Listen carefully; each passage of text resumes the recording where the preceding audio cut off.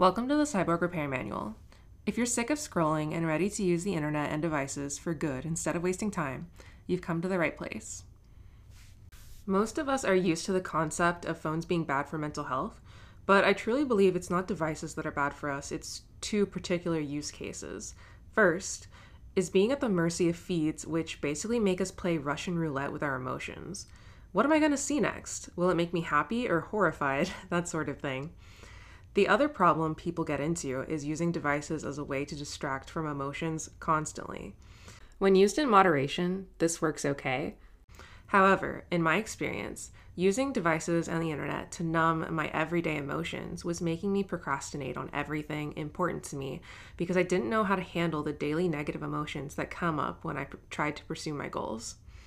However, at this point in my life, my digital habits aren't stopping me from getting things done, and some of them even help my well-being. While I do think a digital detox isn't a bad idea, we need to think about how to create a sustainable relationship with our devices that we can keep up with on a daily basis. Any good digital setup will work to combat common sources of internet-based anxiety. As someone diagnosed with generalized anxiety disorder, I'm always looking for ways to chill out. I found some strategies that help me manage my anxiety in digital spaces.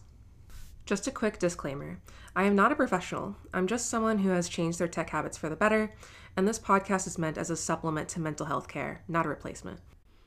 One way I use my devices that is obviously beneficial is going to telehealth therapy. And I think that this can be a very cliche suggestion, but it's for a good reason. I would not have made the progress that I made with NoSurf if I wasn't in therapy, because I think that preoccupation with the internet is generally driven by some underlying goal to escape reality, and therapy helps us deal with that head on. And I get overstimulated a lot of the time when leaving my house, so the telehealth aspect is really important for me. And most therapists offer telehealth now. You don't have to go through the expensive options that seem to dominate online advertising. You can use psychologytoday.com or your insurance's website to find a good match.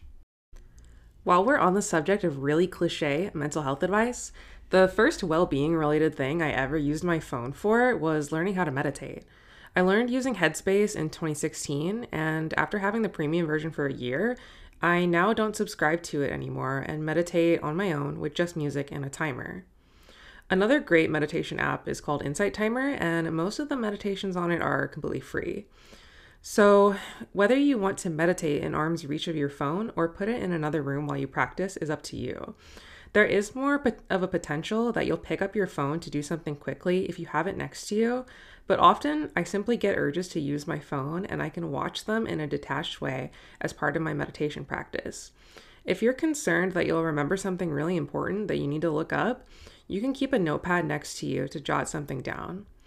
This tip seems to be controversial in meditation circles, as some say it takes you out of the practice. This is why I try to only take notes that I absolutely need to remember. Anyways, I feel like meditating next to my phone gives me a chance to get a little bit of space between me and my internet urges. Being mindful of what my brain is doing at any given moment is so helpful for my anxiety. Practicing mindfulness actually changed the way I experience anxiety. It's much more of a physical sensation now, and I feel more detached from most of the anxious thoughts that do spring up. Now when I have anxiety, it feels like less of a disaster, and I'm less inclined to cope in a negative way. It's so important to develop awareness about negative thought spirals, which are so common in anxiety disorders. After dealing with this for years, my perspective of it has totally flipped. Before therapy and mindfulness practice, I was caught up in my worries and completely engrossed in them all day. I would spend literally entire days daydreaming about how my future would turn out or about things I regretted from the past.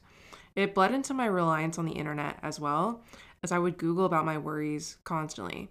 Worried about my career? Instead of doing something about it, my brain was like, how about we only research the topic and never even start on a plan to pursue the goal? Google is an infinitely valuable resource, but I needed to make boundaries with myself. One bad Google habit I had was constantly searching up things about my mental illness. According to a study in the journal Computers and Human Behavior, searching for health information online can be a precursor to developing health anxiety. Without diagnosing myself, I definitely can be prone to constantly Googling my symptoms. And this is like programming my brain to be consistently worried about my illness. My therapist told me if you search for stuff about your illness, expect to feel bad afterwards. And that has definitely been what happens. So now I only look up symptom related stuff when I'm feeling upbeat and able to deal with the anxiety gremlins. I strictly avoid this if I'm already feeling tired, grumpy, or anxious. Another thing that is important when cultivating a calming digital environment is to be selective about what notifications you receive. I only access social media through the browser, so I don't get any of those notifications. I don't get email notifications, and I have texts and calls on Do Not Disturb during school hours. I recommend only getting notifications from real people trying to contact you and reminders for appointments, habits, etc. Remember, by controlling your notifications, you control your attention. So be careful to only have the important ones pinging for your attention. Another way you control your attention is news feeds. I try to limit news feeds in general because the only one I found that was perfectly curatable is Pinterest. Without curating feeds, you run the risk of opening up social media with the goal of being entertained and can easily end up becoming enraged or scared. If you do want some kind of news feed to scroll, Pinterest is hands down the most curatable social media feed, the only one that I think is properly curatable. It will only recommend things similar to what you viewed, and you can easily edit your viewing history by going to Settings, then Home Feed Tuner. I like to limit all other feeds. YouTube can be curated somewhat. It will give me random suggestions it thinks I would like, but in general, I haven't gotten too many upsetting recommendations, which is good. I just try to limit access to the YouTube recommendation algorithm in general. Lately, I haven't been scrolling on it at all because I've been using NewPipe, which is an Android app downloadable through F-Droid. I've enjoyed going back to the old school days of YouTube and only watching the things I search for and subscribe to because you can customize it and pick your feeds basically, and it doesn't have the recommendations, so that's been nice. I know that remaining ignorant to upsetting things going on in the world is a really bad idea, but for me, I think it's good to quarantine upsetting content to certain times of the day when you're mentally prepared, not when you're trying to unwind and be entertained. So I do have a regular to-do task that says check the news basically, and then I can look at the news when I'm prepared and not when I'm just wanting to relax. But don't take my word for it. Alison Holman, a professor of psychological science at the University of California, Irvine, researches how media and trauma interact. She recommends choosing a time of day to view news and setting a time limit. This could be twice a day for 15 to 20 minutes at a time. The important thing is to give your brain a break and not be consuming news all day. She also explains that it is healthier to read articles on intense subjects rather than consuming graphic images, which can be more mentally destabilizing than words. This is why I love Wikipedia current events, because it doesn't have a lot of images, and if you want to click on the article and look into it more, you can, but just on the feed itself, there's not a lot of images, and then there's not a lot of editorialization. It's not dramatized. It's an encyclopedia, so it's pretty straight to the point. And that helps me stay reasonably informed, but keep my head on straight. And for the rest of it, I find that just talking to people, you'll get the rest of the information you don't get from constantly scrolling. Like, people will fill you in because people like to talk about current events, so you'll know. While it's important to stay informed, drowning in this stuff will just make us feel powerless, especially if we feel there's nothing we can do.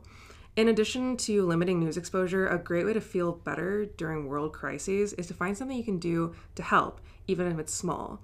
Obviously, the thing on everybody's minds right now is Gaza, and I do have a suggestion for an easy way to help Palestinians. So if you're in the US, I have a resource linked in the description that will help you call your representative. The organization will call you and route your phone to your representative, and they can give you a script to read to your rep to show your support for a ceasefire in Gaza. Another digital habit that is great for regulating anxiety for me is listening to music. I feel that music serves as a nice complement to life rather than a distraction from it because you can easily listen while doing other things. I have a couple of playlists pinned on Spotify that are my go to calm down playlists. I like to listen to them when I'm in public to ease my discomfort about being around strangers. Noise canceling headphones are a major plus with this method, and if you don't feel like dropping $300 on a pair of nice ones, I found a cheaper option. You can get a pair of earbuds that physically block out some sound for around $20, and a pair of shooting range headphones that will block out most of the rest of the sound for even cheaper. I'll list what I use for this in the show notes. And just having this on hand is really life-changing for me. I don't think I'd be able to go outside without it because I'm so sensitive to sound and I need quiet to be calm. So it's really important to me. And according to WebMD, people with anxiety and other neurodivergence like autism and ADHD tend to have sensory sensitivities. So for me, blocking out sound can really help provide that sense of calm that I so desperately crave. In this episode, we covered digital strategies for dealing with anxiety. I talked about things that work best for me, including telehealth therapy, using my phone as a meditation tool, making news feeds less chaotic, strategic news consumption, and using music to provide a sense of calm. This is a pretty exhaustive list of the best strategies I've found for navigating a technological landscape as a person living with anxiety. I hope these ideas are helpful, but the most important thing to remember is that all mental states come and go, and negative emotions will always pass.